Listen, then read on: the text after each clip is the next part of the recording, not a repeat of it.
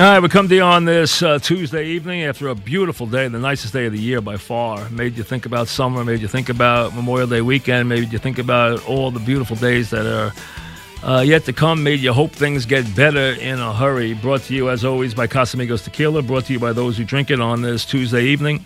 We'll take it right up till 6:30. Susan and John tonight after the Yankees and the Phillies 2009 version. They'll take your calls after they play that game for you this evening. And I'll take your call soon. So I'm having a little problem with my voice. My wife just brought me a lozenge, which I hope works, but my throat's a little raspy tonight. So get aboard right now, and I'll get to your calls in a minute, so I'm not going to talk that much tonight. I'll let you guys talk.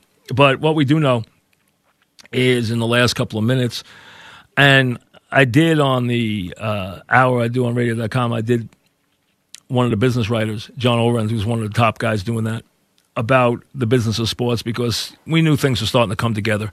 There's been talk today about the NFL talking about a plan that would get them out of people's way until the 15th of October. They would like to come back and play regular time, start regular second week in September and play their regular season.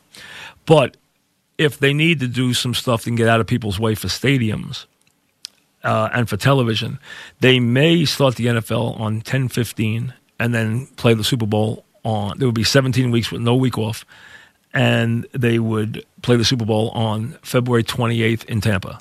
That is a consideration. It doesn't mean it's done. I said the NFL would prefer not to do that, but they do have that plan on the board. October 15th start, 2/28 Super Bowl. Now, you've just heard me, if you were listening on radio.com. If not, what I was talking about was the story that just broke from Bob Nightingale, basically that the baseball is looking at a 110 game package starting in late June. First game by July 2nd at the latest.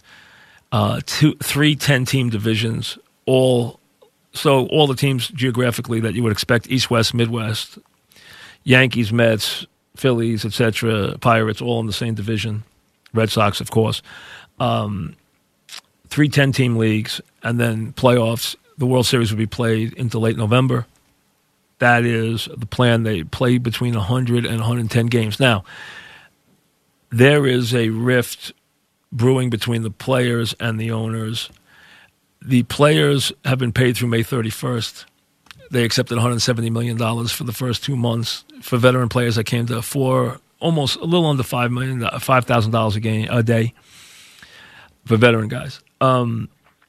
The earlier plan to play the whole season in Dallas, Tampa, or Arizona has been knocked down. According to the report that Nightingale had, a lot of veteran players led by Kershaw and Trout did not want to be away from their families for that long. There are two things that have to happen here. Number one, the players and the owners have to agree that if they play in empty stadiums, which they most likely will, how much they get paid. The players are saying they get paid in full. That would mean there are teams that would lose hundreds of thousands of dollars a week. That's not happening.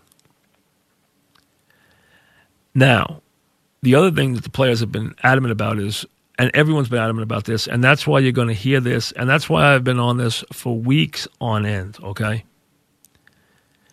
Testing. The players said they will not be back until the nation has a full testing program implemented. The governors are telling you that no state is opening until there is a full implemented program. New York City will not open until there is a testing program. The testing program is not nearly been done. The idea that we have been testing well is nonsense. We have been testing terribly. We haven't even tested 2% of the population. A lot of the tests haven't even worked. Some of the places being sanctioned for testing, no one even knows if the tests even work. There's no central organization of the tests. They're all different kinds of tests. They all tell you different things. It needs to be done on a fully ramped up national Marshall Plan level by the federal government, where you have FEMA, where you have the CDC, where you have everybody in the nation, every organization that is even available. National Guard, military, everybody involved, and ratchet this up to the height of it being like we were invaded. If we do not do that, it will take us months and months and months to get back. And we were already late at this. This should have been done. I've been screaming about this for 6 weeks. Doctors have been screaming about this for 6 weeks. We don't have the materials. I'm not spending the whole show on it, but the bottom line is until we get that, you won't have a baseball season if you don't get that. You won't have New York reopen if you don't get that. That has to happen, and it hasn't even begun. So until you see that, you don't have a plan. Now, can this plan work for baseball? We hope so. And here's the one thing I'll say. We know how tough the Player Association is in baseball. We know how it's the toughest union in the business. They're great fighting in court. They hear Marvin Miller in their ears. It echoed it always for fear and orza. They've always been brilliant in court. We all know everything that the union's always done. Both the players and the owners have to look at what's going on in this country, and they have to realize that baseball can play a role in its healing. All sports can. And there comes a time where, as billion-dollar owners and millionaire players, okay, you show that you're grateful for what you have in life.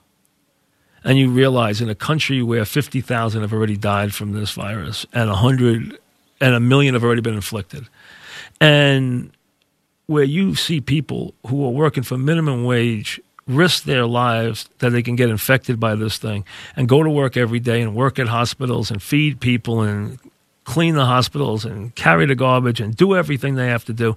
And you know what? They could sit home and get unemployment. And they don't. Because you know what? They weren't made that way. In this country where you're seeing that kind of sacrifice, if you can't see some sacrifice and generosity from both the owners and the players in baseball, then the hell with both of them. And I'm telling you, these are the words you're never supposed to utter on the air as a broadcaster. If that happens, don't ever buy another ticket, because they're not worthy of it. There comes a time where, you know what? It's not a sacrifice. It's the right thing to do. You know, and I'm not using this for any reason. When everybody came to FAN and asked anybody who made money to give up part of their salary so that other people kept their jobs, not one person balked at it. Not one. Everyone said yes. Some even said, can I do more? To have baseball players, if they dare hold out for every dollar, good riddance. We'll take your calls when we come back. As the COVID-19 pandemic reshapes life in America, it is essential that everybody protect everybody's most basic human right to nutritious food. Why Hunger is activating the Rapid Response Fund to provide immediate economic relief and direct support to the people most impacted by the hunger and poverty that is so apparent during this crisis. If you need assistance, 1-800-5-HUNGRY. If you want to donate, it's the same number, 1-800-5-HUNGRY. 1-800-5-HUNGRY. If you have food on the table and more than you need, then make a donation. If you don't and you don't know where to turn, call 1-800-5-HUNGRY and they'll take care of you. Okay? We've been involved with these people for a very, very long time. They are very good at what they do.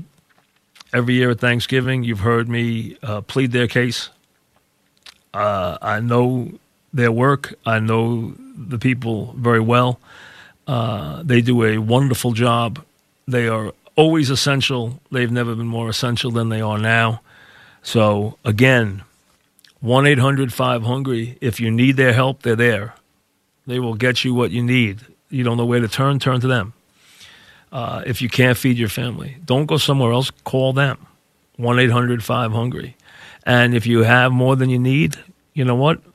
Then just give anything you can. $1, $2, $5. They can use it. Food is in short supply right now. You know there's issues right now with things going on at meat plants, at things going on with different parts of the food cycle. Okay? I mean, even the delivery system. I mean, you have farmers destroying food because they can't get it delivered.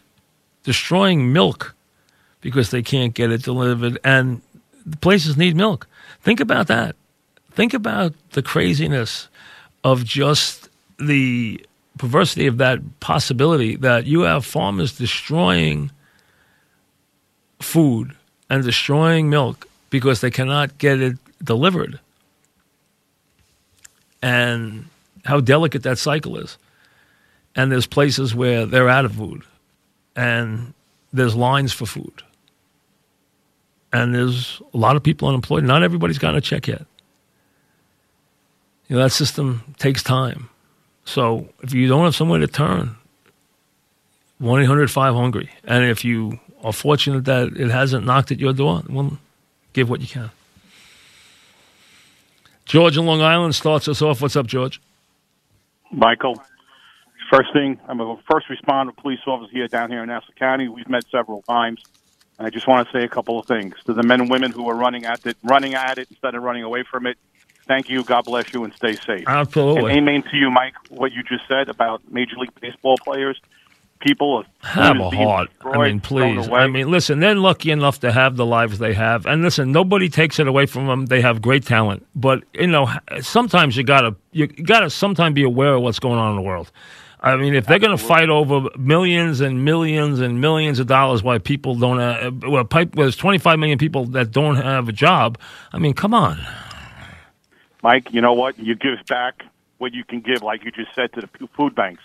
You know, maybe it's about time they get unselfish and say, hey, you know what? Maybe we could give back right now and worry about the finances later. Because my family has food on the table. And some of the owners, and some of them do. And listen, a lot of them do. I'm not saying some of them don't. Some of them are very generous. Some of the players are very generous. I'm not saying they're not. Absolutely. But again, well, let's talk about what about the minor league kids? You know, these guys too. You know, in the system. Big issue right now. What? Let's just put people back and let people be happy. Thanks for the call. Be well. Paul in Rockland. What's up, Paul? I just had a quick question, two questions. Number one, I agree with you with the whole players thing, but I don't want the money going back to the owners. Where does that money go that they forfeit or give up? Listen, it's not about that. It's about this. Look, the money's not there. The question is coming out and playing for less. The money is not there right now. So I owe you. I have a contract where I owe the players $150 million in payroll, but I'm not making half my revenue. So I'm saying, listen, you got to play ball here. We want to play the season, but you got to be reasonable. If the players say, you're paying me in full or we're not playing, that's not having a clue about what's going on in this country. There's got to be a time where, and listen, the money's not there right now. Otherwise, they would contractually have the money. The question is shutting the game down or bringing the game to the country, which can use the game right now at maybe 50 cents on the dollar. That's the idea, okay? That's the idea. Because the baseball, a lot of their revenue comes from gate receipts. And they're probably going to be playing in front of empty stadiums. Now, the players should get paid something. I'm not saying they shouldn't.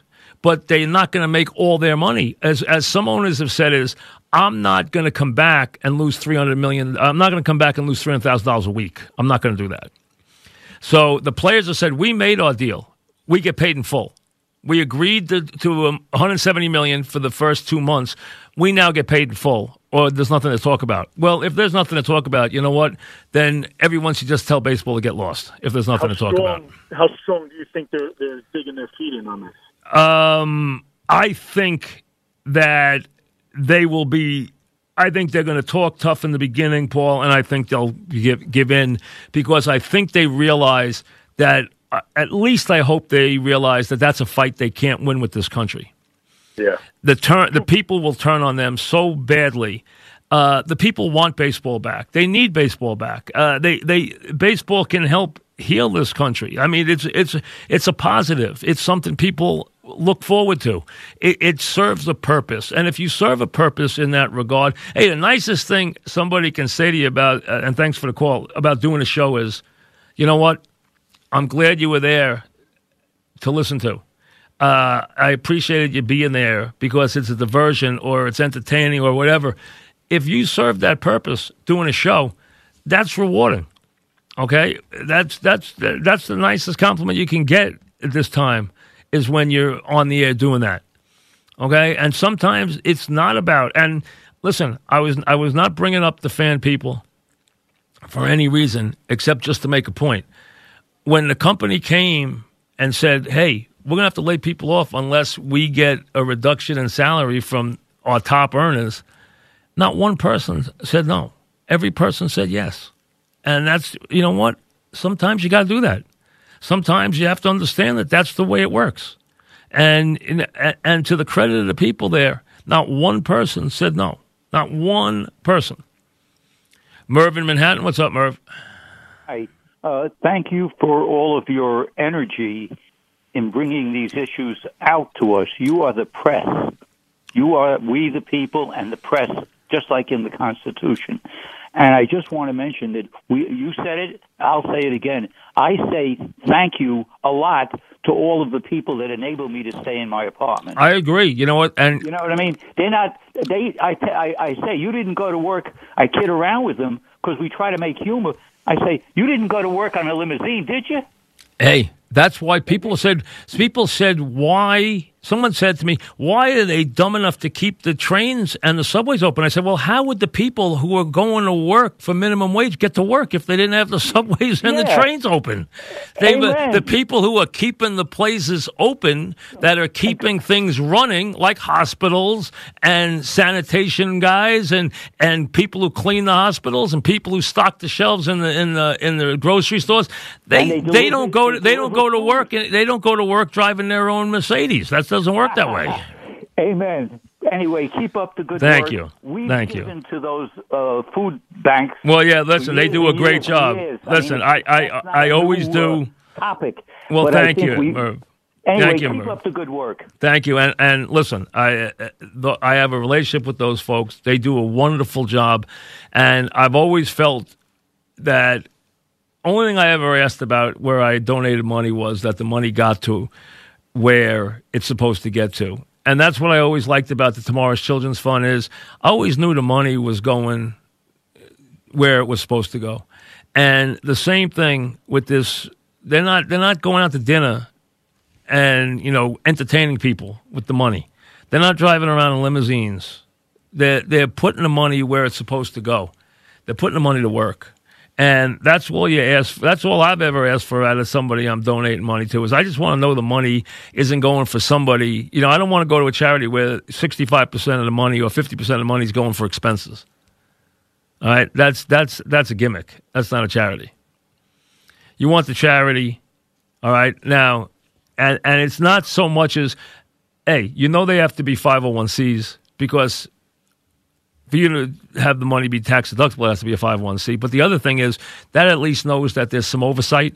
It's not enough oversight, though.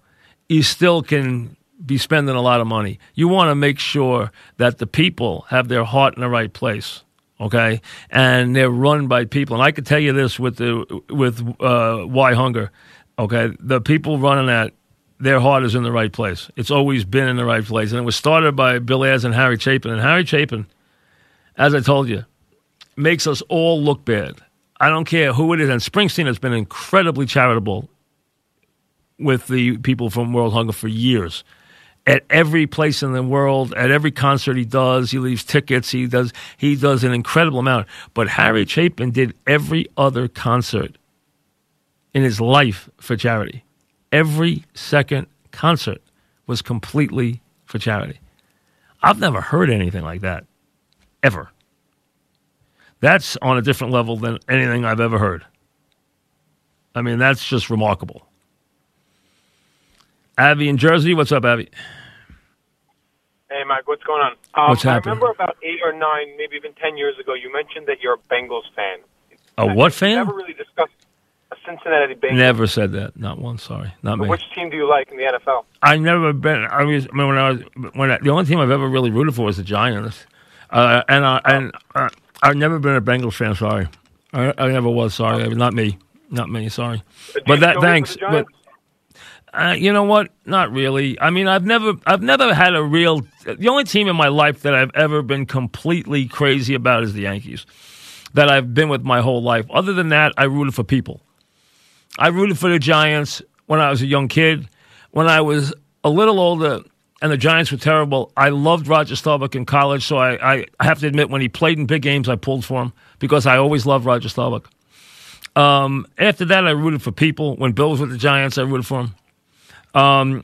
It was more about people, except for the Yankees. With the Yankees, I rooted for the Yankees no matter what. I've always rooted. That's the only team I've ever had where I rooted for them all the time. In other sports, I really rooted for people. I really didn't have teams. The only team I really had in my whole life was, as far as just my whole life, is the Yankees. Nick in Guilford, what's up, Nick? The article you were citing today made me think of the fact that every single date and plan that's been brought up to this point has lost against the virus. You know, there were plans about this and that. So I don't understand why the federal government is not fully 100%.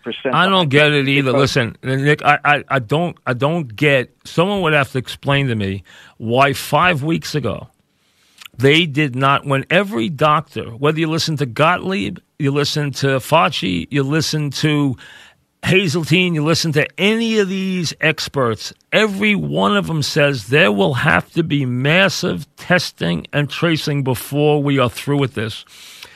The players are telling you that they will not come back unless that is in place. What is the nation waiting for? I have no idea. I don't get it. I think the reason is they can't do it, and they don't want to admit they can't do it. That's the only thing I can answer to, is they don't have the ability to create the system. They don't have the goods. They don't have the wherewithal. They don't have the ability to create the testing system they need, is the only answer that I can come up with. I don't know. I think that leadership plays a big role. But listen, I cannot disagree with that for 1 minute, and that's why, like I said, and I don't want to turn this into a political thing, okay? But the point is, here is a perfect example, and thanks for the call. Here is a perfect example of what I have screamed about for years. It's been one of my pet things in government, and I'm a big presidency guy. I follow the presidents. I like presidential elections. I follow it very closely. I have always believed that I believe this my whole life. And I even presented this in college when I was in college, that the presidency should be 1 6-year term, because I don't think not one day should ever be spent by a president in office fundraising or thinking about a second term. Every thought, every waking thought, every thought he has should be about the good of the country, and it should never be about him being reelected, because he never should be allowed to be reelected. It should be 1 6-year term, and if that isn't borne out by what we are watching now, then I guess people just don't get it. That should be the first thing. There's a lot of things they need to correct. The first thing they need to correct is 1 6-year term for the presidency. It's plenty. Once every 6 years, and you cannot run for re-election. Susan and John are coming up. Yankee baseball is coming up. Casamigos Tequila. I apologize for my throat. Hopefully it's better by tomorrow. Casamigos Tequila and the good folks, all the guys, George and Randy and Lee and everybody, brought to you by those who drink it. So we thank them for their patronage as always. Yankee baseball, Yankees and Phillies, 2009, the halcyon days of 2009 will be coming your way, and John and Susan will take your calls as they do it, and then after they do it too. So keep listening. We'll see you tomorrow. Have a good evening.